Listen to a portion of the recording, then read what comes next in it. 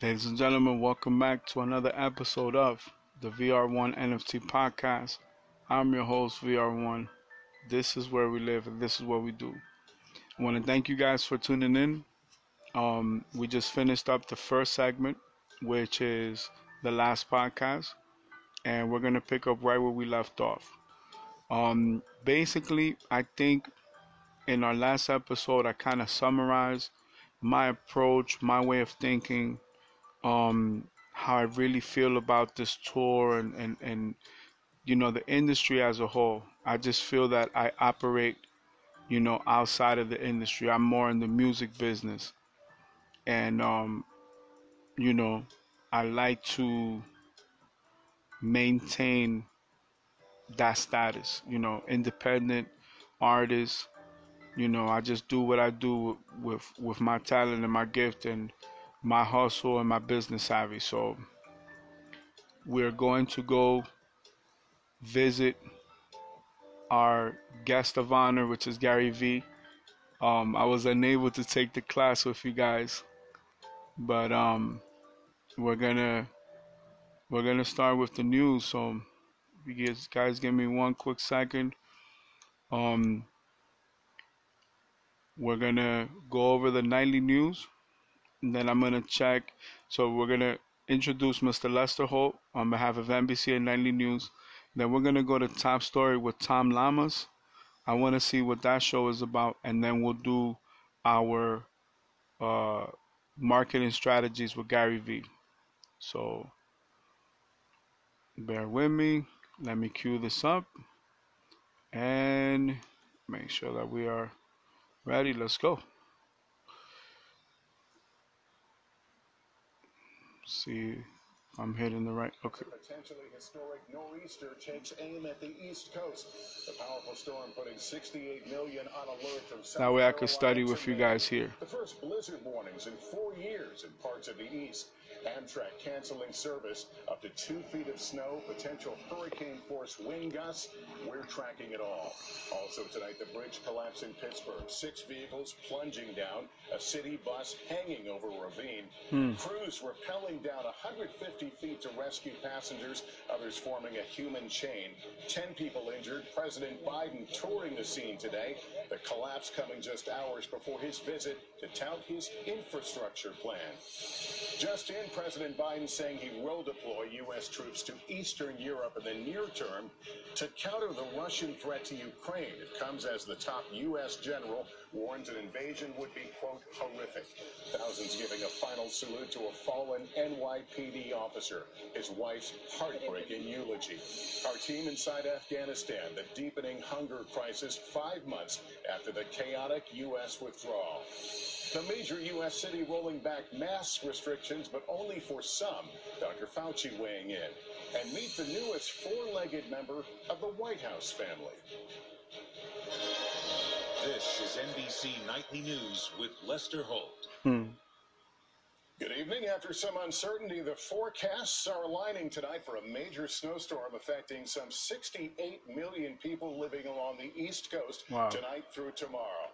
As we come on the air, that storm developing along the Carolina coast, where it will make its run north all the way to Maine, bringing bitter cold, strong winds, and significant snow, including blizzard warnings. Big cities, including D.C., Philadelphia, and New York in its path, along with Boston bracing for what could be one of its biggest January snowstorms ever. Snow totals of 2 feet possible in the worst places along the coast. Power outages and coastal flooding also forecasted, and the travel impact being felt across the country as airlines begin canceling flights ahead of the storm. NBC's Emily Ikeda has the latest. Tonight, more than 60 million people are bracing for a dangerous winter storm barreling up the East Coast from South Carolina to Maine. This has the potential to be a historic storm, a huge one. Last-minute shoppers are stocking up for what is looking to be a potentially catastrophic event. I know in 3 hours this place could be completely empty, like nothing left, so stocking up. I'm not planning to go out. This stretch under blizzard warnings for the first time in 4 years. Governors pleading with residents to stay inside. Be prepared to hunker down once you get home this afternoon and stay home. Several have declared states of emergency ahead of the expected hurricane-force winds, whiteout conditions, and flooding in coastal towns. Hurricane-force winds, Situate, that's crazy. Massachusetts, a community that could get slammed with 2 feet of snow. Kathy Park is there. The ocean surge is expected to reach up to 3 feet, so flooding is a big concern in low-lying areas. This harbor will likely be underwater, so officials are asking residents to consider leaving tonight before the storm hits. Amtrak already canceling many trains between D.C. and Boston, and thousands of flights grounded. Until today, competing forecast models suggested anywhere from a dusting to a crippling snowstorm dumping double digits, a massive margin fueling frustration for many in the storm's path. 2 inches, 10 inches, no one knows what's going to happen, so tomorrow we're going to find out, I guess. Emily, we're already seeing crews trying to get ahead of this thing. That's right, Lester. Just here in New York City, salt trucks already out prepping the roadway, 700 of them pulling from salt barns like this one. Overnight, we'll see a switch to snow plows, which total nearly 2,000. Got some munchies, y'all. Tracking the storm. What does the track look like right now? Well, it's close enough to the coast now, Lester, that we are going to see the potential for blizzard conditions. Blizzard warnings in effect from Virginia up to Maine. The first time that's happened since 2018. We have had a little bit of snow with a cold front that's just enough to give us the cold air. So once this storm ramps up, we will see intense snowfall. Rates of about 2 to 4 inches per hour. The Mid-Atlantic gets hit after midnight tonight through tomorrow morning. New England gets hit throughout the entire day on Saturday. 8 to 12 inches in New York City, New York. 12 to 18 inches across eastern Long Island. Boston could get closer to 2 feet. 2 feet. Some areas in southeastern Massachusetts picking up even more, and Leicester winds could gust up to 60 miles per hour. So power outages. 60 miles per hour. I know you'll be updating in the morning. Thank you. Now to that bridge collapse in Pittsburgh, which injured 10 people, but could have been so much worse, and coming just hours before a scheduled visit by the president. Here's Peter Alexander. It happened just before rush hour. This aging bridge in Pittsburgh collapsing into a flattened mess of concrete and metal, taking with it 6 vehicles, including a transit bus. It was a loud sound. Rescue crews rappelled more than 100 feet down the hillside to help the injured. Amazingly, no one was killed. We got 3 hurt. They've been looked at, and I think 10 have been seen, and they're okay. The site offering a stunning backdrop for President Biden's pre-planned trip to the city to promote the $1 trillion bipartisan infrastructure law. The president detouring to survey the scene.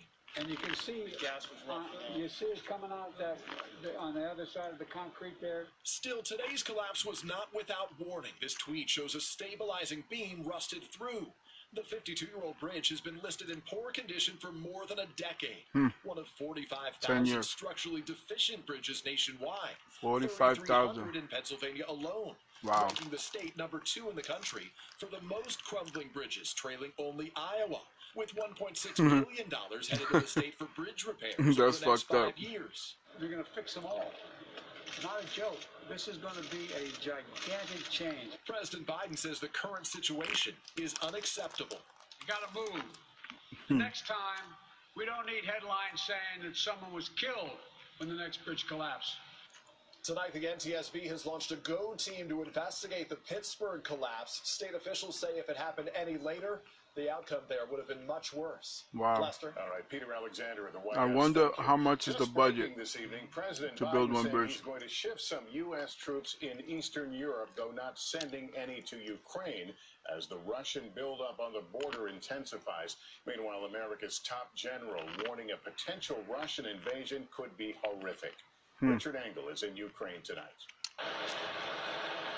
If it is a bluff, Russia keeps going all in, with more troops heading to Ukraine's border. And late tonight, President Biden saying he's going to shift U.S. troops in response. Uh-oh, commercial. Nice little commercial break. Come on. Yes, indeed. Well, we need to wait, because if not, YouTube gets free advertising from me. I can't let them do that. If it is a bluff, Russia keeps going all in, with more troops heading to Ukraine's border. And late tonight, President Biden saying he's going to shift U.S. troops in response. Are we moving U.S. troops to Eastern Europe and the NATO countries in the near term? Meanwhile, the Pentagon sounding what has become a daily alarm about Russian forces. There's a potential that they could launch on very, very little warning. That's possible. A potential attack that could result in significant civilian casualties. It would be horrific. It would be terrible.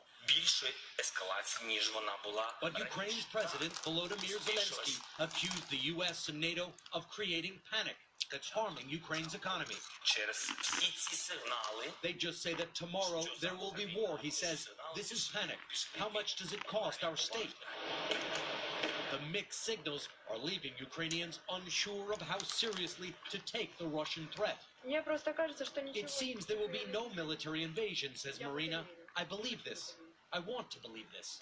But Alexander Vizirov, an Army veteran, says it's not an option to relax and stay calm. Here in eastern Ukraine, life appears normal. Shops and restaurants are open. There's traffic in the streets. But people are starting to get nervous. Lester. Richard Engel, thank you. Words and tears honoring a fallen police officer here in New York today. Well, thank you. Words and tears honoring a fallen police officer here in New York today. Thousands turning out for the funeral of one of two officers shot and killed while answering a 911 call last week. Here's Rahima Ellis. A sea of blue with officers from around the city and across the country outside St. Patrick's Cathedral for a final goodbye to Jason Rivera. Inside, mourners remembering the rookie New York City police officer on the job only 14 months. He did it for the right reasons. He wanted to make a difference. Both Rivera and his partner, Wilbert Mora, shot and killed a week ago, responding to a routine domestic disturbance call inside a Harlem apartment. Proof no call is routine. At just 22 years old, Rivera was so young with so much promise. I'm the loneliest without you. Recently married to his childhood sweetheart, today she's heartbroken for the life they won't live together. I couldn't believe you left me. Her words echoing outside to a city in mourning. The little bit of hope I had that you would come back to life just to say goodbye or say I love you one more time had left. I was lost. I'm still lost. And she's angry with the new Manhattan District Attorney among the mourners whose memo called for the relaxed prosecution of some gun possession cases. He's since clarified his stance. I hope he's watching you speak through me right now. I'm sure all of our blue family is tired too. But I promise, we promise, that your death won't be in vain. Rivera was one of 5 officers shot in New York City this month alone, and part of an alarming increase in gun violence nationwide, from Milwaukee to St. Louis to Houston. So far this year, 26 officers have been shot, 4 killed. A procession this morning for a Texas deputy sheriff killed on Sunday. Yesterday, 3 Houston police officers were shot. Today, Officer Rivera was promoted to detective first grade. I love you to the end of time. We'll take the watch from here. In a grieving city, a widow's vow never to forget. Rahima Ellis, NBC News, New York. Very sad story. The semi-automatic rifle used by Kyle Rittenhouse to shoot 3 men during a street protest in Kenosha, Wisconsin, will not be returned to him, but will be destroyed by the state crime lab. A judge approving that plan today. 2 of the men Rittenhouse shot were killed, and the 3rd was wounded during the protests over the police shooting of a black man. Rittenhouse was acquitted of all charges, including homicide. In just 60 seconds, the major American city about to relax its tough COVID restrictions. Is it a sign of the new normal? And we're on the ground in Afghanistan as that country now confronts a humanitarian disaster. Back now with a major U.S. city rolling back indoor mask mandates, but only for those fully vaccinated and boosted. Miguel Almaguer spoke with Dr. Anthony Fauci, who is weighing in tonight. The first city in the nation to enter a lockdown is tonight looking to change the face of the pandemic. Starting next week in San Francisco, masks can come off inside offices, gyms, college classrooms, and certain indoor venues for those who can prove they're not just fully vaccinated, but also boosted. A new policy that comes with risk.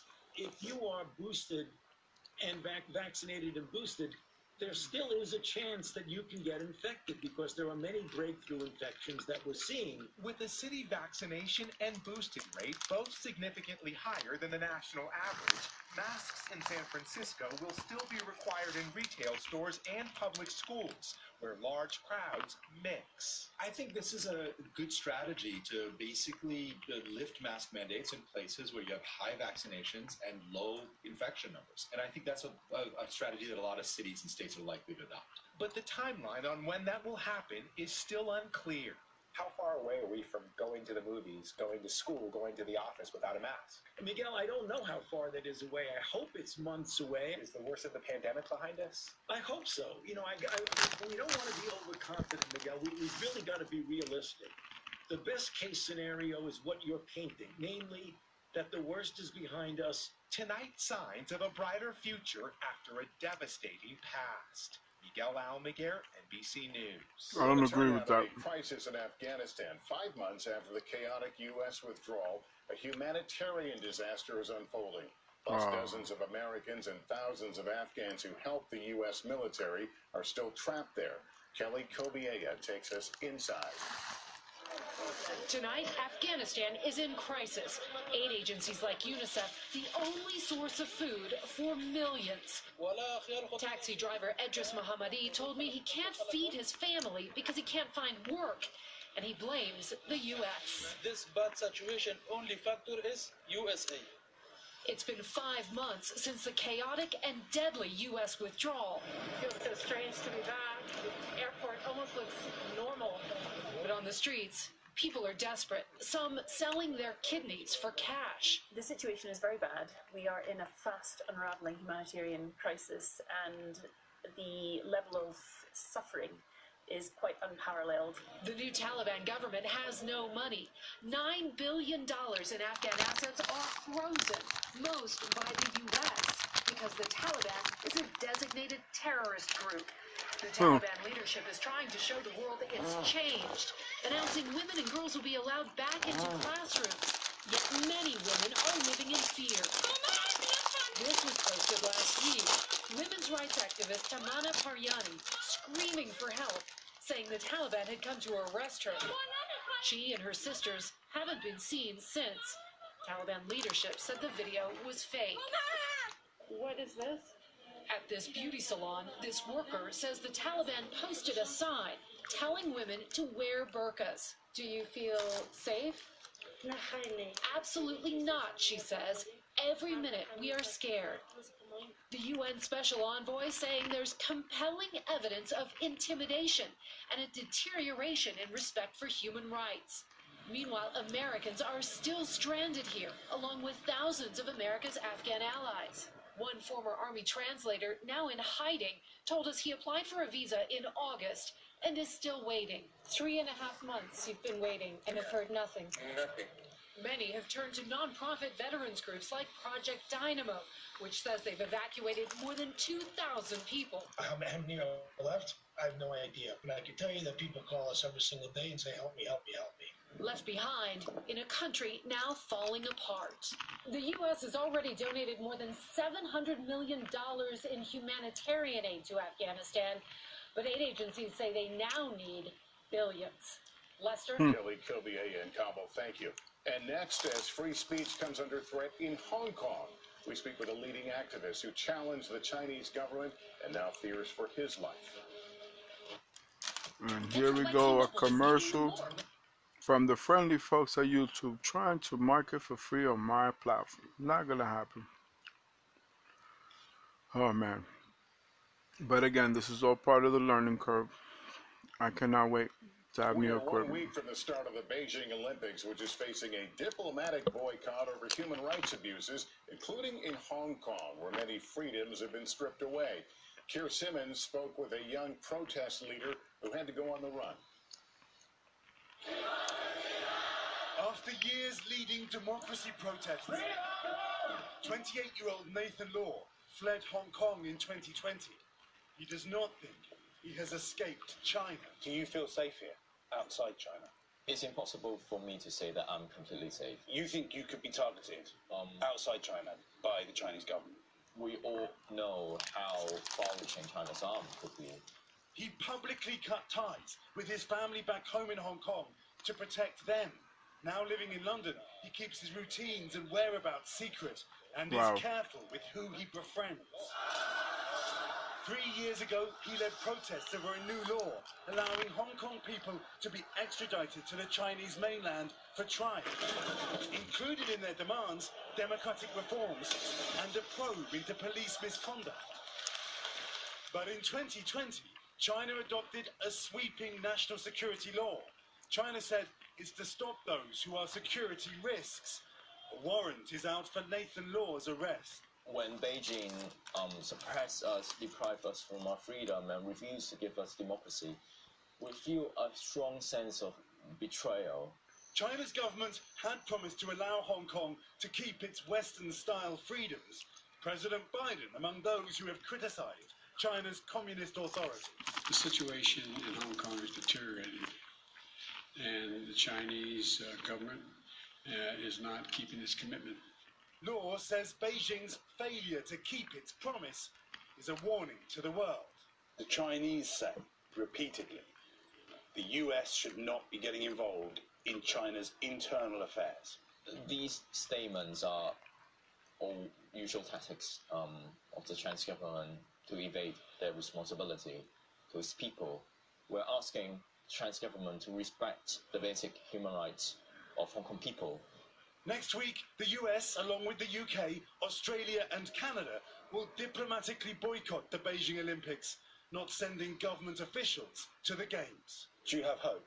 The political situation in Hong Kong is dire, but for me, as an activist, we are not entitled to lose hope. Hope is what drives us to continue our rights. Tonight, athletes from around the world are headed for the Beijing Games. Nathan Law faces a Chinese arrest warrant, accused of advocating secession. He says he can't go back. Lester? Keir Simmons, thank you. Up next, Willow takes her place at the White House. The little cat is cute. Finally, she's the newest resident enjoying all the After the worst news, of the White House. then they Kelly put that O'Donnell part. Introduces us to Willow. A new tale tonight in the lore of White House pets. A first feline, Willow Biden, officially on the prowl in the famed corridors, with a view across history. A 2-year-old short-haired tabby named for the First Lady's hometown of Willow Grove, Pennsylvania. This green-eyed beauty may use her stealth powers on this cuddly dude, 5-month-old Commander. Hey, pal. How you doing? A generation ago, the Clintons' domestic politics sometimes meant Socks the cat and Buddy the chocolate lab competed for attention. The Kennedys' menagerie of pets included a pony named Macaroni. Scotty's, Barney, and Ms. Beasley were loved by George and Laura Bush. Look, Barney, there's your new little sister. The Obamas made the introduction of Bo a romping family photo op. That's a good-looking dog, though. Let's face it.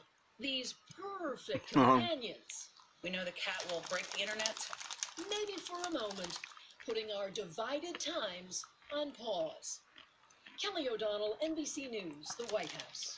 That is nightly news for this Friday. Thank you for watching, everyone. I'm Lester Holt. Please take care of yourself. All right. Now let's see what this top story is. So we're going to move on. We'll do our digital marketing basic because, you know, I want to see what we're talking about here. Tonight, the states of emergency along the East Coast as that monster winter storm moves in. Snow already falling on parts of the Northeast.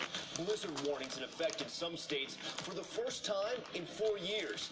Thousands of flights already canceled and some Amtrak service suspended. Residents urged to evacuate in parts of coastal Massachusetts over flooding concerns. Cities from Virginia to Maine bracing for as much as 2 feet of snow. We're tracking it all. Also tonight, the bridge collapse in Pittsburgh just hours before President Biden was set to visit the city to talk about infrastructure.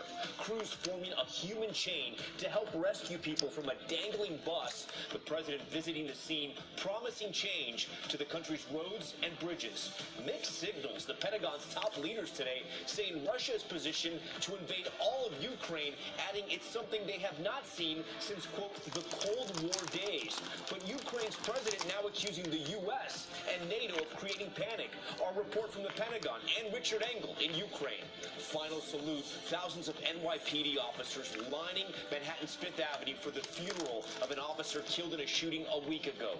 His widow's powerful eulogy calling out city leaders for a spike in crime. And in Houston, a procession for a deputy killed there after officers in several other cities came under fire this week.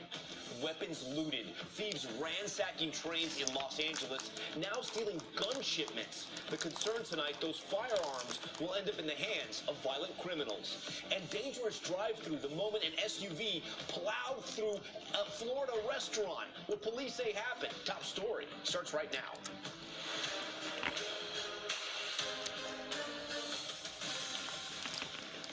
Hey, good evening on a busy Friday night. We begin Top Story with that major winter storm hitting the East Coast. New video shows heavy snow already falling in the Northeast.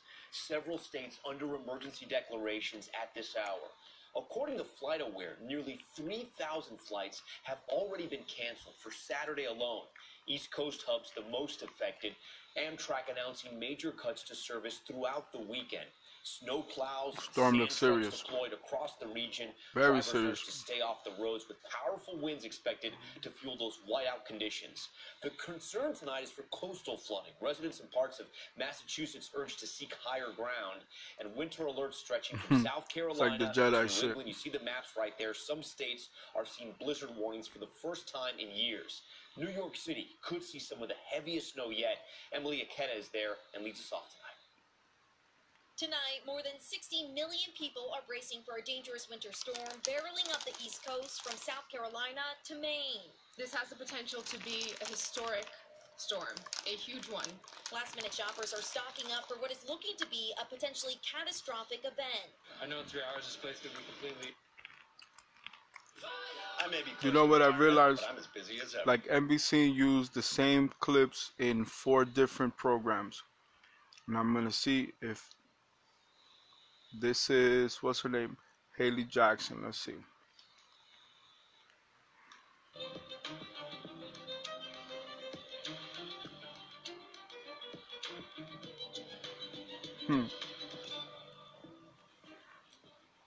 We begin tonight with tens of millions of people bracing for a dangerous nor'easter. For the first time in 4 years, blizzard warnings are in effect for the East Coast. We're live, the word's going to hit, and everything you need to know to stay safe.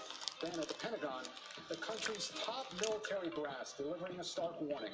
Russia's troop buildup is bigger than anything they've seen in decades, and they're not ruling out the possibility of sending in U.S. troops. We're live in Russia. And look at these stunning images from Pittsburgh. A bridge collapses on the same day President Biden was heading to the area to talk infrastructure. It's promised to get all the nation's crumbling roads and bridges fixed. Plus, the government agency everyone loves to hate is rolling out a facial recognition system for its website, and privacy red flags are going up. Then, in tonight's original, an exclusive look at Chicago's plan to upgrade to smart LED streetlights. The price tag, $160 million, while the city says it's worth it. And finally, after 40 years, NBC's Kevin Tibbles is signing off inside his incredible career in tonight's backstory. Hello, I'm Dave Gutierrez in for Hallie Jackson tonight. An intense winter storm is bearing down on the Northeast. Tens of millions of people across 10 states are bracing for a storm so extreme it could bring more than 2 feet of snow in some places, making travel impossible and becoming life-threatening with the potential for power outages as temperatures drop to dangerous lows. Cities from Philly to Boston are declaring snow emergencies and getting ready by salting roads, bagging sand, and even boarding up as they brace not just for snow, but get this, hurricane-force winds that could cause whiteout conditions. Blizzard warnings are now in effect from Virginia to Maine, the first time the East Coast has had them in 4 years. Dylan Dreyer is tracking the storm for us. Let's begin with Kathy Park, who's along the coast of Massachusetts. Kathy, same the content. Boston area is really in a worst-case scenario here with this forecast. Even that, you see, I get to study with you guys. But that's kind of to, you know, what I was referring to. So it's pretty much the same concept for them. But this teaches us in our business pursuits, you know, everything is content. So without further interruption, I got my honey almonds on deck. I have my chips. I got some iced tea. Let's go to class. What I would call contemporary marketing. I see it as the thing that everybody in this room should spend the majority of their time on. I think we need to start having an advanced, dramatically different conversation on what team building and leadership actually is. Marketing is incredibly confused with sales. We call VaynerMedia the honey empire, but the word empire is not a soft word. We're trying to build the biggest company of all time. 3 to 4 LinkedIn ads a day, all different, videos, pictures, or words, all run as ads. Disproportionately, this has been the thing that I've been most emailed about as a substantial game changer for B2B companies. To me, marketing is a conversation of ambition. With all due respect, I just want you to know one thing. We are the best marketing company in the world, which means the only thing that's about to happen is we're going to speed up the world knowing that your product's a piece of crap. You cannot hire your 23-year-old niece to do it, meaning actually starting a podcast or YouTube show around the expertise of the business that you're in. The idea of becoming the publisher, not the marketer, right? Most people are in sales. Let me pause that right there. Tune right back in. We're going to do an extra segment, okay? So let's pick up right where we left off. We are sales oriented. Let me bring this back. What I would call contemporary marketing. I would have run out of time if I wouldn't have done a segment. Spend the majority of their time on. I think we need to start having an advanced, dramatically different conversation. I think we need to start having an advanced, dramatically different conversation on what team building and leadership actually is. Marketing is incredibly confused with sales. We call VaynerMedia the honey empire, but the word empire is not a soft word. We're trying to build the biggest company of all time. 3 to 4 LinkedIn ads a day, all different, videos, pictures, or words, all run as ads. Disproportionately, this has been the thing that I've been most emailed about as a substantial game changer for B2B companies. To me, marketing is a conversation of ambition. With all due respect, I just want you to know one thing. We are the best marketing company in the world, which means the only thing that's about to happen is we're going to speed up the world knowing that your product's a piece of crap. You cannot hire your 23-year-old niece to do it, meaning actually starting a podcast or YouTube show around the expertise of the business that you're in. The idea of becoming the publisher, not the marketer, right? Most people are in sales. We are a sales organization. That's great. I love sales. But marketing is the second framework, much stronger than sales in the medium and long term. The third thing that I'm talking to you about right now is the concept of becoming the media company, what I've done with my career. This last tactic, because I've thrown this out in my content, different interviews and such, has been a major win for some small B2B, mid-sized B2B companies. And I would highly, highly recommend the people in this room that have a little gift of gab, feel like they can do this, please push yourself. It really works. Remember when you promised you would never get a Facebook account in 2012? Humans say no. Many of you, when you heard about Bitcoin, no. The blockchain is here. Every contract in the world in 15 years is going to be on the blockchain. It's how you're going to do business. So what, are you going to do the same thing you did with the internet and just fight it until you succumbed to it and left all that opportunity on the table? You don't like money? You don't want your family to be more stable? You don't want your business to grow? You may not want to dance on TikTok, but I'm not asking you to dance. The internet is where the real world is. Everyone's like the metaverse and the VR and all this crazy stuff. We're living there now. Do you know how many hours are spent looking at this? And that's the point of this talk today, which is a lot's happening. It's nice to be back on stage. There's two core things that I'm spending a ton of time on right now, and they're pretty opposite. One is incredibly in the weeds and very tactical and very in the dirt, which is what I would call contemporary marketing. Whether you're in this room as B2B or B2C, including things that wouldn't make maybe sense to a lot of people within the industry of what they should be doing on LinkedIn or TikTok or things of that nature, they fascinate me mainly because I'm a businessman, right? Since I was 14 years old, I've been involved in a family business my whole life. So everything comes from the standpoint of oxygen to pay the bills. I was born in the Soviet Union, grew up in a very immigrant family. My dad had a liquor store, and from May 18th, 1998, until this second that I'm standing, I've had the responsibility to make the payroll every 2 weeks of every day of my life.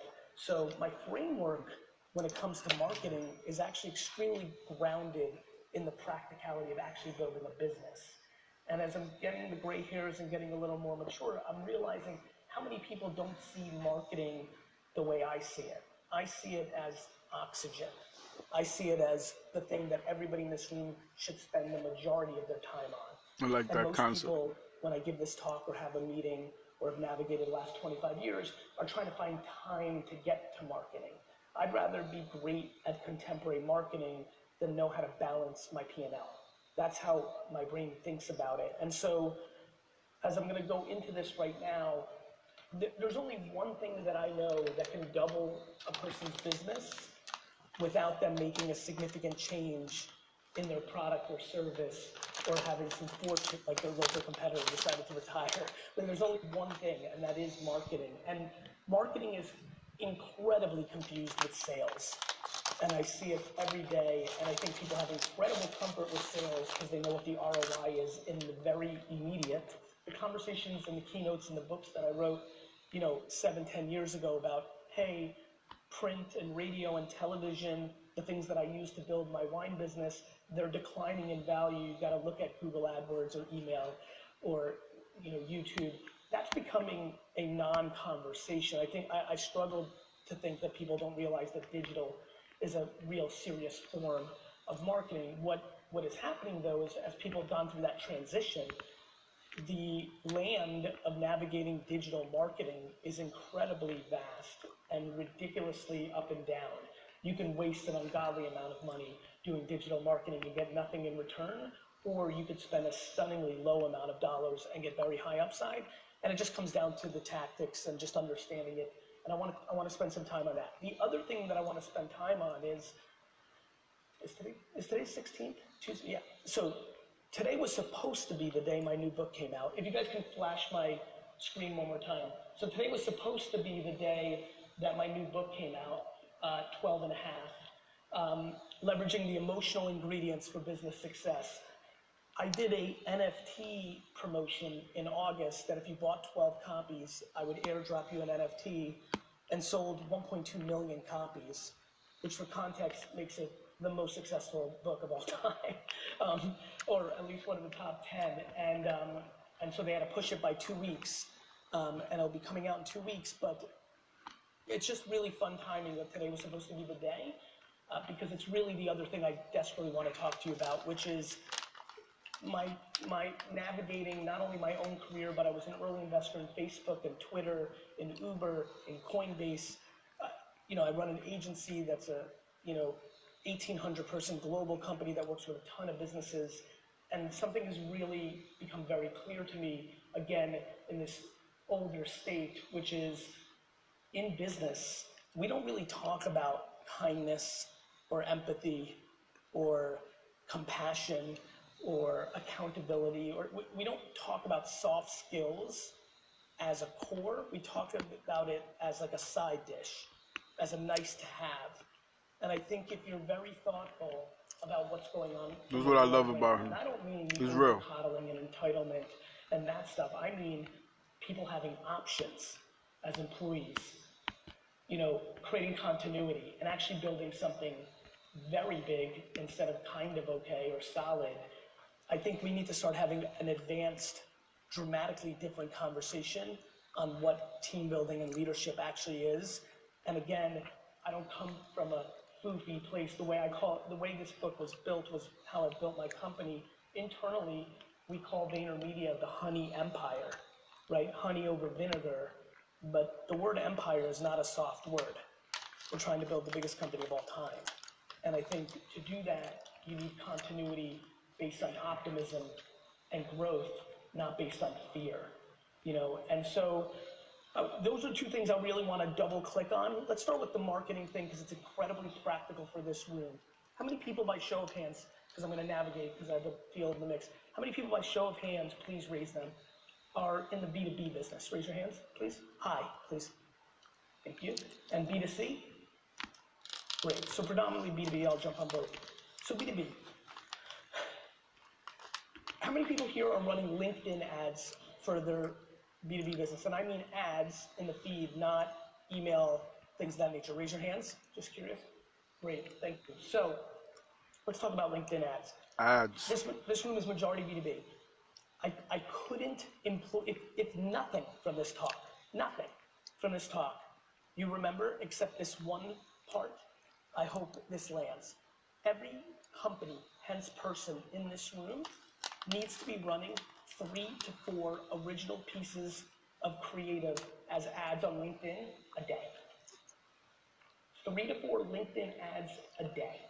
All different, videos, pictures, or words, all run as ads. Not videos, your page pictures, or words. You post and you organically just get whatever LinkedIn puts it into the ethos. I mean, you actually target employees of companies or people's titles. This is what I learned. LinkedIn money. There's another side to it. I get it. The business goal that you want. It's the direct to consumer marketing. Disproportionately, in the last 18 months, the number one thing that I get emails about with the content that I put out around this, disproportionately, this has been the thing that I've been most emailed about as a substantial game changer for B2B companies. A couple things that are important about this. Number one, as we go through this conversation, or if we get into Q&A and go deeper, and you sit there and say, you know what, screw it, I'm gonna do it, actually. First and foremost, you cannot hire your 23-year-old niece to do it. Agree. You can't hire a small agency, one person that you find. You, the human in this room, must, if you want the success from it, but you don't need to do anything, like just to really create the context, but if you would like your business to grow through an arbitrage that is incredibly obvious, that will close, LinkedIn ads are not as good right now as they were 24 months ago when I started this conversation, because more people have come in, and I'm sure everybody here is going to understand the simple concept of supply and demand. It's the same rodeo since MySpace. Thing happens, MySpace, Facebook, Twitter, YouTube, Instagram, Snapchat, TikTok, LinkedIn. It's all the same game. Thing gets established, people come on board. The early movers, no different than real estate development, just with content, make content, they extract the biggest audiences. The big companies that I work with, the Pepsis, the Budweisers, the Fords, they wait. They got to get their laws down. They got to figure it out. They're scared of it. They wait. Eventually, 3 years in, they get comfortable. They start throwing money at it. It starts working. They start throwing real money at it. All of a sudden, SMBs, mid-market companies like ourselves don't get as much real estate for free organically, or the ads cost too much against what we used to spend for it. It's the same show every single time. The number one advertiser on television in the first 10 years of television was Procter & Gamble. That's why it's the biggest consumer brands company in the world. The number one advertiser on Google AdWords from 2001 to 2005 was Amazon. It's why it's who it is. When there is an arbitrage of attention, the world changes. The only thing that connects every one of our businesses here is the attempt to get attention, to tell somebody what we want or what we have, and then hope the thing happens. That's how the world works. All the things that are happening geopolitically, TikTok. And in our That's why country and the TikTok world, is the it's just one. as attention has gone 3 years. Mainstream media to social, Got to do it and now. dynamics happen. The reason, back to being a Soviet boy, the reason when there's a coup in a country, that at the same time they go after the palace, they go to the newspaper and radio and television station, is because communication and the ability to talk to somebody and get their attention and make the thing that you want to happen is literally the only thing that matters. And so the thought that so many people in this room don't think about that as the first thing you do, even in parallel with the quality of your product. Though I did have a meeting last week where I was very, very, very, very, very underwhelmed with the product, and the person was very aggressive that they needed my agency to be hired, probably because he subconsciously knew how bad the product was. And it finally pushed me into the corner, and I said, sir, with all due respect, I just want you to know one thing. We are the best marketing company in the world, which means the only thing that's about to happen is we're going to speed up the world knowing that your product's a piece of crap. So I'm like, I think we should fix it first, and then we'll market. So, look, when I say it's the only thing that matters, of course the quality of your product. Of course, when I look around this room, there's a ton of you that have substantial long-term relationships and reputation in a B2B environment that is absolutely driving your core business. My question is, why people like to leave upside on the table? When I get into these combos one-on-one or in stage, you know, they're like, Gary, I'm good. I don't need LinkedIn. I'm like the king of Dayton, Ohio. I'm like, that's nice, Carl. I'm like, how much business do you do? 7 million. I'm like, what's wrong with 16? To me, marketing is a conversation of ambition.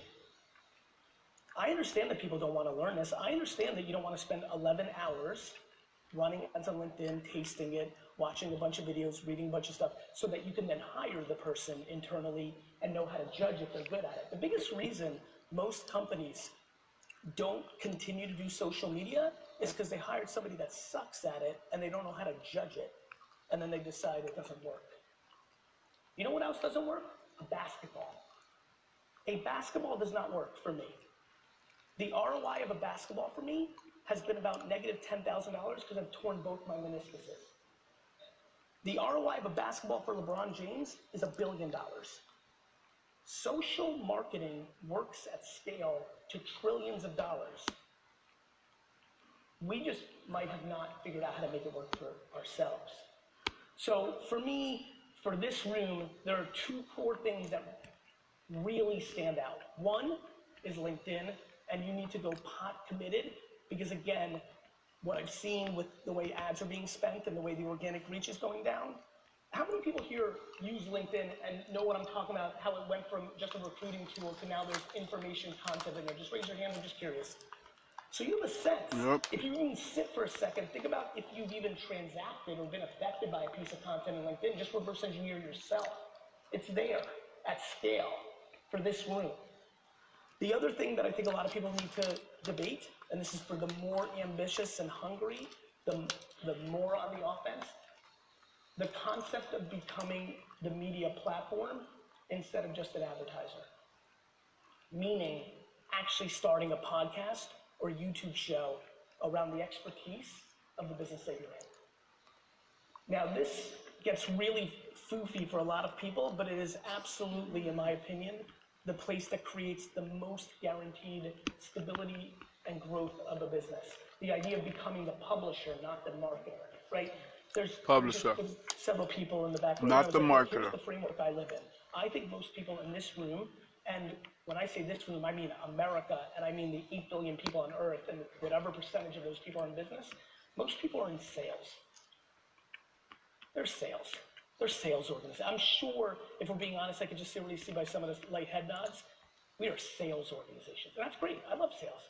When I was 5 years old, sales was my first business. I walked around Edison, New Jersey. I went into people's yards, ripped their flowers out of the yard, ringed their doorbell, and tried to sell them back the flowers. I love sales. That's me at 5. I love sales. There's remarkable sales. It's called marketing. It's super hard because spending money on something that's just branding doesn't feel natural to an SMB mid-market company, and even big companies don't love it, even though they allocate for it because Wall Street makes them. Branding. super important. Marketing, it's the whole actual game. It's the thing that I want you to get advanced at, and LinkedIn will completely change your business, for real. 20, 40, 80% growth, it will. It can. It does, if you get good at it. The problem is most people, a lot of hands went up. I feel like if this was a class where we went through all the ads, without even knowing it, a lot of hands went up. Just because I know 98% of what I see on LinkedIn is this, so I'm making the assumption that the math scales in this room. The marketing is actually just sales videos or a sales flyer. Most people, when they go to marketing, are really just doing sales. None of you want to see that. Nobody wants an infomercial in their news feed. It's not value add, period. But marketing is the second framework, much stronger than sales in the medium and long term, harder to judge for people in the short term, which is why almost nobody does it. Definitely not in the size companies that are in this room, for real. Why I love LinkedIn so much. When I forced my dad to do it and buy newspaper ads or radio or direct mail, it was expensive. You can do LinkedIn for $6,000 and get a real taste, not make a $30,000 commitment to a full page ad in a newspaper. So, marketing. The third thing that I'm talking to you about right now is the concept of becoming the media company. Part 3. What I've done with my career. Publisher. The shows, the content, the vlogs. I don't make content. I just live my life, we film it, and then we produce marketing for it. And so the concept of you actually, I'll give you a great example. One more time, please, B2B company, raise your hand. This is my number one. Starting a podcast in your very narrow niche, even maybe your town. Like, you could talk about concrete in a state or a town. Narrow. We're not trying to be the Letterman show here. You're not trying to win an Emmy. You're trying to get. I got the best podcast in the world, baby. Starting a podcast where you interview the potential buyers that you're trying to get business from. So this has been a monster hit for a lot of people that have taken me up on this. You start a show that's a podcast where you talk about things in general, but the people that you email on LinkedIn or on email to be guests are the people that you actually want to buy your product. This is really interesting human psychology. The people you're emailing or calling or trying to play golf with or have steak dinner with or hitting up on LinkedIn to do business with are often not interested in what you're trying to do and won't respond or say no. That same person, when you're saying, so you're trying to hit up Barry, want to go golfing? Barry, let me introduce you to my guy. Barry, can we get together? Barry's not interested. Barry has his supplier. When you email Barry and say, Barry, would you come on and talk about your amazing career of the last 30 years on my podcast? Barry's moonwalking to your office. This last tactic, because I've thrown this out in my content, different interviews and such, has been a major win for some small B2B, mid-sized B2B companies. And I would highly, highly recommend the people in this room that have a little gift of gab, feel like they can do this, to really push themselves. I'm aware, very aware, I have a very introverted dad, well, actually he's not. He's come out of his shell, but my mom's introverted in a lot of ways. I know that last thing isn't for everybody. I know that you don't want to put yourself on camera, it feels uncomfortable, it doesn't come natural, but please, if you happen to be one of the several dozens of people in here that the thought of what I just said is intriguing, please push yourself. It really works. The world is changing. I don't have to tell a single person here. What I'm trying to get everybody to understand is take your real life and put it into your business life. Here's what I mean by that. Remember how many of you promised me that you would never get an iPhone because your BlackBerry was so awesome and you needed to feel the buttons? Just curious, how many people here have a BlackBerry right now? Remember when you promised you would never get a Facebook account in 2012, 11, 10? We promised, even for some of the old school, and there's some old school cats in here, I see you. My favorite one was when the cell phone started getting traction in the late 90s. All of my, I've got a beeper, I don't need a cell phone people in this room. This is what we do. Even people that are progressive, I spent the last 3 years trying to convince people that made real money and changed their life on Instagram to get TikTok accounts. They're 26, and they said no. Humans say no. Many of you, when you heard about Bitcoin, no. Many of you, when you're hearing about NFTs right now, no. It's just all no. It's exhausting, and it makes no sense if you're a business person. No is poison in business. Quick question. How many people here are retiring in the next 10 years? And before you raise your hand, I don't mean you're already retired. A huge year next year and buy an island. I mean you're old and you're finished. Raise your hands. Raise it high. All right, 4. And you're definitely not in that. You just wanted to raise your hand. 4. My friends, almost everything that dominates our society right now, Netflix, most of the social networks, none of them existed 10 years ago. What I'm really trying to tell you in this talk, and by the way, we're starting to get that place, so if you have any question of anywhere I'm going or anything you know about me that you want to ask a question, please line up now. If I want to get into the Q&A, please do that while I'm wrapping up here. My friends, I'm trying to prepare you for what's coming. You guys hear about NFTs and people selling for $69 million and you're like, scam, Beanie Babies, this and that. The blockchain is here. Every contract in the world in 15 years is going to be on the blockchain. It's how you're going to do business. So what, are you going to do the same thing you did with the internet and just fight it until you succumb to it and left all that opportunity on the table? Like, how do we not see the patterns? It was one thing when the internet came and we didn't have that. And so the world was one way. And so I was very empathetic in 96, 97, 98, 99. Do you understand in 1996, 90% of my conversations was trying to convince somebody would buy anything on the internet? 50% of my conversations were trying to convince people that the internet wasn't a fad. Do you remember, some of you, if you paid attention to this, when the stock market crashed in 2000 with internet stocks and every article was, see, the internet's a fad? People don't like change. They don't like it. We don't like it. The problem is, you can do anything you want in your personal life.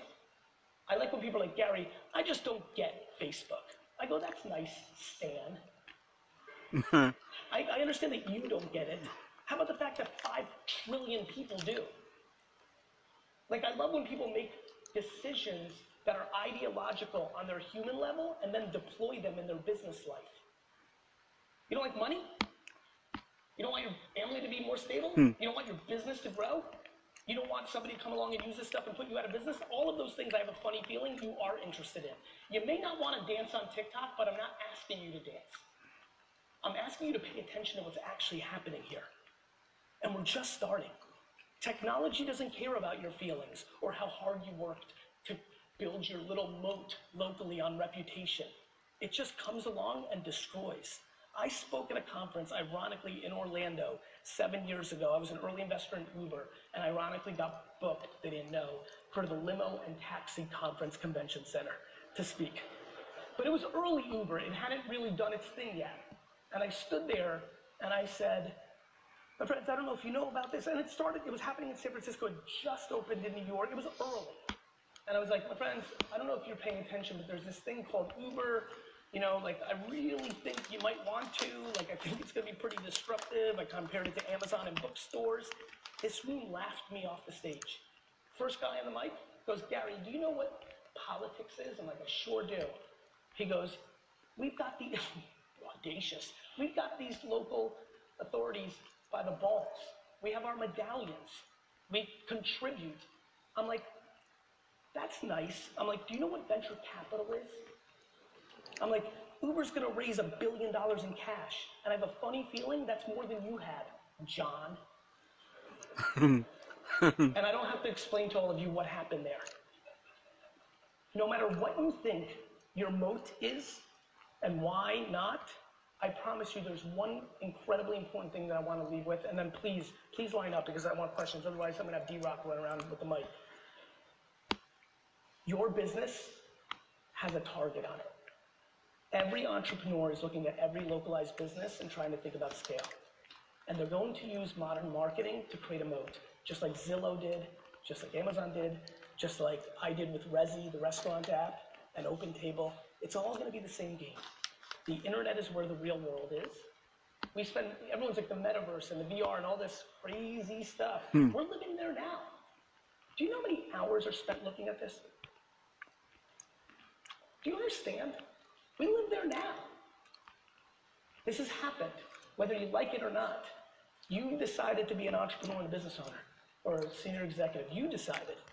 So that means you have to play on the field. In sports, it's obvious.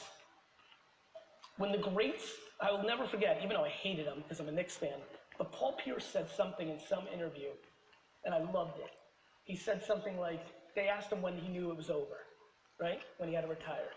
And he said something like, it was interesting. It was just one random game, and this scrub got by me, and I realized this guy would have never gotten by me ever, ever, ever before, and I can't believe he dominated me like that, and I knew it was over. And it stuck with me. In sports, it's obvious. In business, it's not. It's like whatever that gas is that is coming out of your car, and then you just die in the garage because you didn't know. That thing. That's business. It's happening to you right now, but you just don't realize it. And that's because the technology lever, especially now, with what's going on with the blockchain, you have a blockchain and internet happening at the same time. And what makes me sad is you can harness it or you can put your head in the sand. It's just a very binary game. And I just don't know why you wouldn't. And so that's that. I didn't really get to the culture part as much as I want to, but I'm going to sneak a little bit of it in. All of that is fine and dandy. If you land 3 awesome people to run your LinkedIn, or 1, it's all fine and dandy. If you don't know how to manage in 2021, you're going to lose. The options are ridiculous. Every 17-year-old that I know, and I know a trillion of them, I have 10 million followers on TikTok, every one of them have no interest in going to college or working for anyone because they can make $100,000 a year on TikTok. This isn't about these Gen Zers and millennials being spoiled. This is called options. They're not lazy. They just don't want to work for you. Like, it's very important. This is probably more important than what I spent the most of my time on. If you don't realize that kindness and empathy and compassion and all those things your grandma tried to teach you are actually becoming the core things you're going to need in your business to succeed. I love this new thing going on, the Great Resignation, right? And everyone's blaming the government, rightfully so. Like, if you pay people to stay home, they're going to stay home. Like, we understand that game. But let there be no confusion. There's a much more dangerous thing going on in there, because that check is going to stop. What's underneath there is options, right? And I see a lot of head shaking, and I'll tell you why. Many of you have been baffled by your kid or your kid's friend making real money on TikTok and they're 14, and you're like, what the hell is going on? This is happening.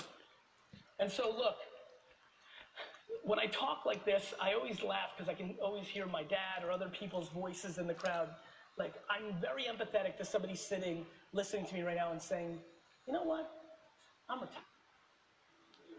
I get it, because it's changing so fast and hard. It's like, ugh, I've gone hard for 50 years. Do I really want a 30-year? Do I really? That's on you, but it doesn't mean it's not happening. And that's the point of this talk today, which is a lot's happening. And I'd love to get into details, so I'll leave a lot more for Q&A. But thank you for having me. Thank you. Powerful. Let's pause it right there. And let's get back to the mentorship series, man. Seriously, I don't even know where to pick up. It's just, I agree 100%. I fully understand. And,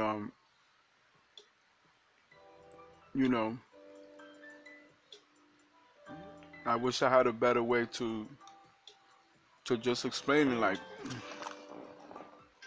I mean, this guy's just, he's breaking it down, man. Give me one quick second. Oh no, I hit the wrong thing here. Hold up.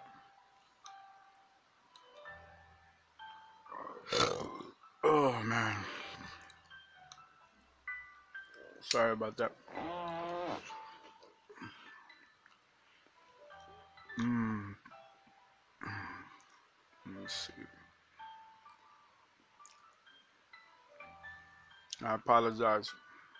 I normally have a thing on my couch, but you guys know when I move, it's going to make that sound there.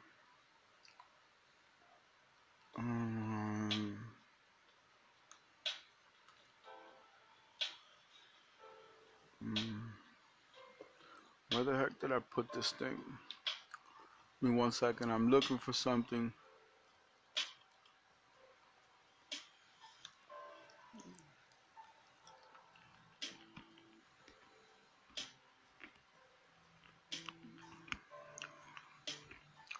There it is.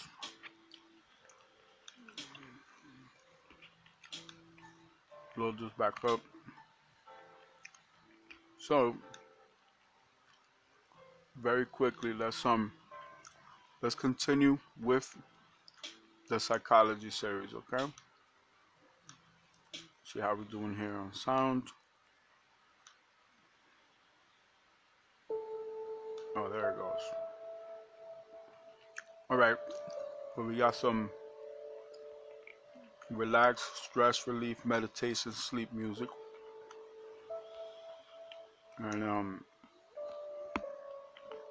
almost finished with these delicious almonds. I love them.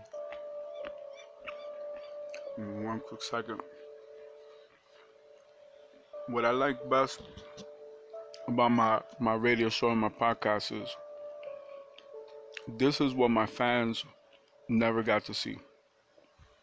And I understand that my new listeners, my new fans, they speak a different language. I think some of the people that grew up listening to my music, in a sense, have moved on. And I'm happy to say that, I'm happy with the time that I spent with those, day one fans. But this new generation is going to have something even better that's everlasting. This new generation, if they connect with you, they want to continue to grow to your music. And for the fans that waited and were always able to rely on the music, I'm happy that I can connect in this new internet world. For the new fans, it's like, I appreciate so much that you guys appreciate my music, It's an amazing thing. Give me 1 second, I'm going to drink some water so we could get into the psychology series.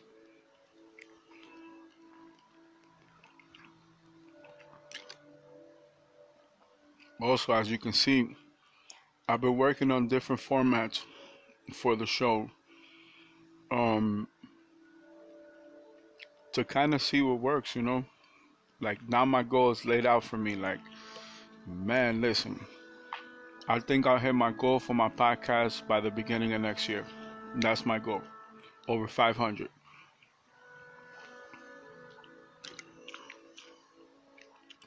Oh. Clear my teeth 1 second.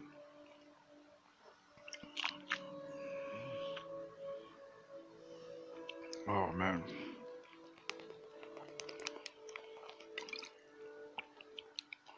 All right, so what can I say? Where can I start? I guess I have to explain how I am processing this new information. I like when Gary Vee said that the marketer is just doing sales, but we sometimes focus so much on the selling part, like, okay, we're just going to sell this, the product, this is the service. But the marketing is the outreach magnifier, right? It's the false multiplier. Obviously, you have to have a good product or service. But I like the third concept of you being your own publisher. This is why the entertainment industry is so one-sided. It's like you get to be the movie production studio. Terminator 2 Judgment Day, one of my favorite movies. And I think the biggest family movie that I could think about in my lifetime. Star Wars, I was still a little bit young when Star Wars came out. And I love Star Wars to this day, even more than the Terminator franchise. But imagine if you were a creator and you could write, edit, produce, film, act in the movie, and be the studio that actually releases it. Think about getting compensated for that. What if Arnold Schwarzenegger and James Cameron did it independently? I'm sure they made billions of dollars, directly and indirectly. But just imagine that they had captured a percentage of that market share just with that one movie by themselves. I'm sure, Arnold will get a royalty for the rest of his life. But imagine if he was getting a publishing check every time that the writer is credited, that they show the movie, that they sell a DVD or download it or stream it. Just think about it. Knowing that he has that in a vault, in a safe somewhere, in his corporate address. You know what I mean? Ownership. It goes back to the Michael Jackson and the Prince thing of like doing your own thing and owning what you create. It puts a different dynamic when you are writing content, whether it's a movie, music, video game, a poem, a book, a magazine, whatever it is. This is the new norm. This is the new way to do business. And just like in LinkedIn, now with TikTok, just like with Facebook, just like with Instagram, I see the recurring theme of how they included marketing inside, and you can literally target your audience, whether it's in writing, video, or with pictures. So I already, on Instagram, I know how to upload an image and put a link to my music on my podcast. I always wonder, could I do it together, right? When you have a video, you pretty much control the content. You control the narrative. So that same video or short video can basically be something that you upload for like TikTok. And now it works hand in hand, because TikTok in a sense would still kind of be organic, and it has huge impact organically. But then I also think to myself, what would the rate of return be if I did marketing and promotion through TikTok, Instagram, Snapchat, Twitter, Facebook, MySpace, LinkedIn, Discord, Medium? These are just the ones that I'm using. So even the app Bigo, right? I like Bigo, even though you could kind of tell it feels like a casino when you log on to the app, but it gives you one very powerful and basic tool. I can go live. I could DJ music. I could just talk to my fans. While I'm recording the podcast, I can basically stream it live, and you could gain a following either way. Like, if I'm on BandLab and I'm working on something that's music related, BandLab doesn't have the option to go live. So what happens is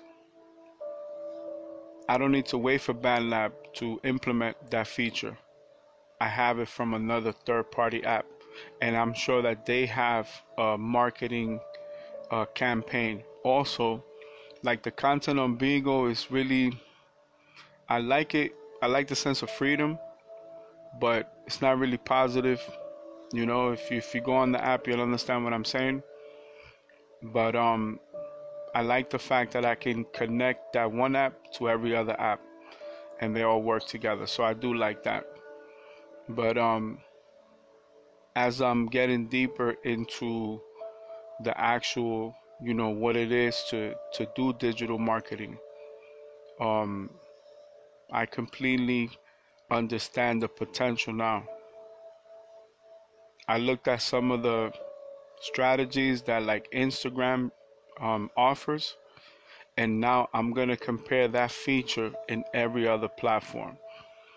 And I cannot wait to be able to like play my games online and stream it on Twitch.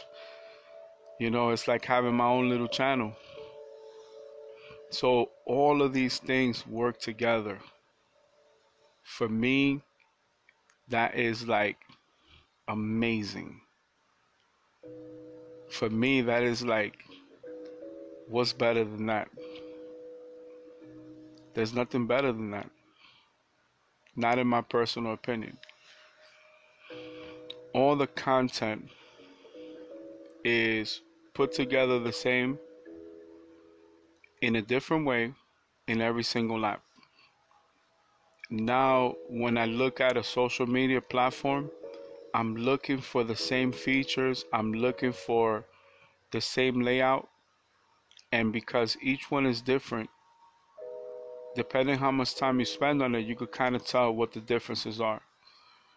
So it makes sense, you know, a lot of it, like I would see, you know, an artist with like a ridiculous amount of views and streams, and you know, I know a very big portion of that is organic, but there's an even greater portion that is direct to consumer.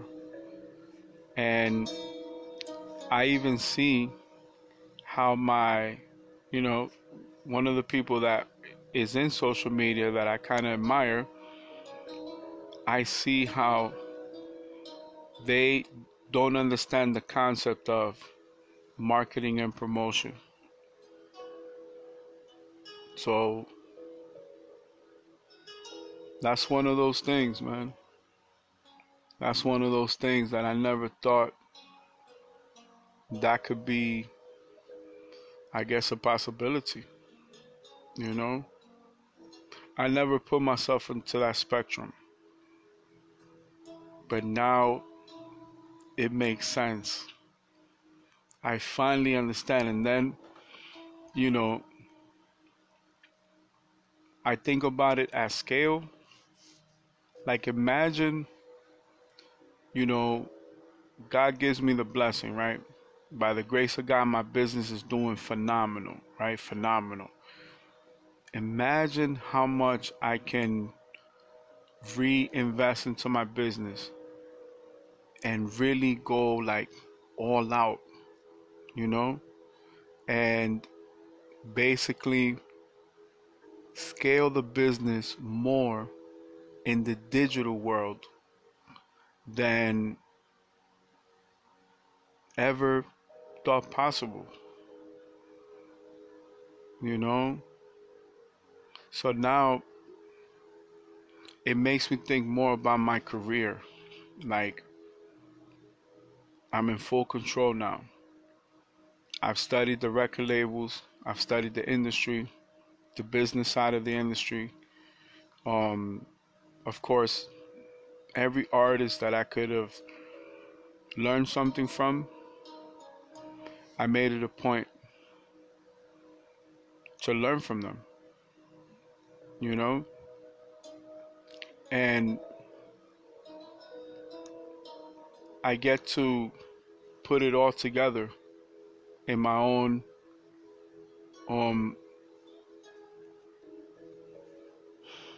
I get to like have my own approach. You know, I get to control all of these things that, you know, because I came into the music industry so young, I just didn't I didn't understand, you know, the marvel behind the industry. This illusion that things were a certain way when in reality they've never been that way. You know? Like, they've never been that way. It was all, you know, very, very smart marketing. That's all it was. And I get how it was more effective during my youth, for the simple fact that that's why it was so captivating. There's less prejudice, I guess, with the subconscious mind. You know, when you're young, you know, your focus is different. I have a childhood friend that is a writer, and I had written a movie script, and they were helping me with the treatment. This person wanted to present it to like a movie studio. I've always, you know, wanted to present it to him, like, let's us invest into the project, right? And when I think about it now that I'm older, you know, I thought more about his Ferrari, his girlfriend, you know, his status in the community. He was, you know, very well respected because he was super, super successful. And looking back now, that's not even the important thing. A similar thing happens in the music industry. You know, you see the jewelry, the designer clothes, the fancy atmospheres, you know, like the fine restaurants and the big business meetings, and all these people are so beautiful and glamorous. But underneath all of that is a business. Underneath all of that is those contracts that bind new talent. The industry looks so illustrious, you know, it makes you want to become a part of that industry. But if you can't see through the bullshit, if you don't understand what is really happening around you, then you can fall victim to their system and their control. So looking back now as a businessman, I see how that's how they keep the business going. It's during these industry networking galas and award shows, and all these people are just mingling together, looking for ways to maintain and sustain their careers, their companies, their investments. They are protecting the bottom dollar, and that's what's important to them. So I always had the entrepreneur mindset of, I'm coming in as the new Master P. I'm coming in as a businessman. I'm going to own my music. I'm going to own everything that I do. By comparison, and I was having this conversation with my wife earlier, the same thing happened with my family. The allure of me growing up without much, you know, under hard circumstances, I always had the need to have a family. And in a sense, my family had this control over my life and even over my career, like well into adulthood. And I'm happy that I grew enough as a person to identify that and make the correct changes. I really appreciate what happened to me in my music career, because looking back now, God saved my life. Thank God I never committed myself to a huge corporation that never cared about me. And thank God that all those people that should have been far away from my life, God, through his own unique way, gave me my independence and my freedom by removing those people from my life. Either one thing led to another. They revealed who they really were, where their hearts really were, and that was enough for me to continue on my journey. So I leave you guys with that. Once again, thank you for tuning in to another episode of the VR1 NFT podcast. I'm your host, VR1. And for today, may you conquer everything that's in your path. May everything that you touch turn into solid gold. You know, always remember that you are special and unique and one of a kind. Never forget to always dream big, because dreams come true. It happened to me, and I know for a fact it's going to happen to you. Tune right back in.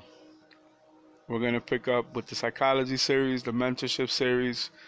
Remember, guys, we have this goal for this digital marketing class that we're going to take together. So see you guys on the next one.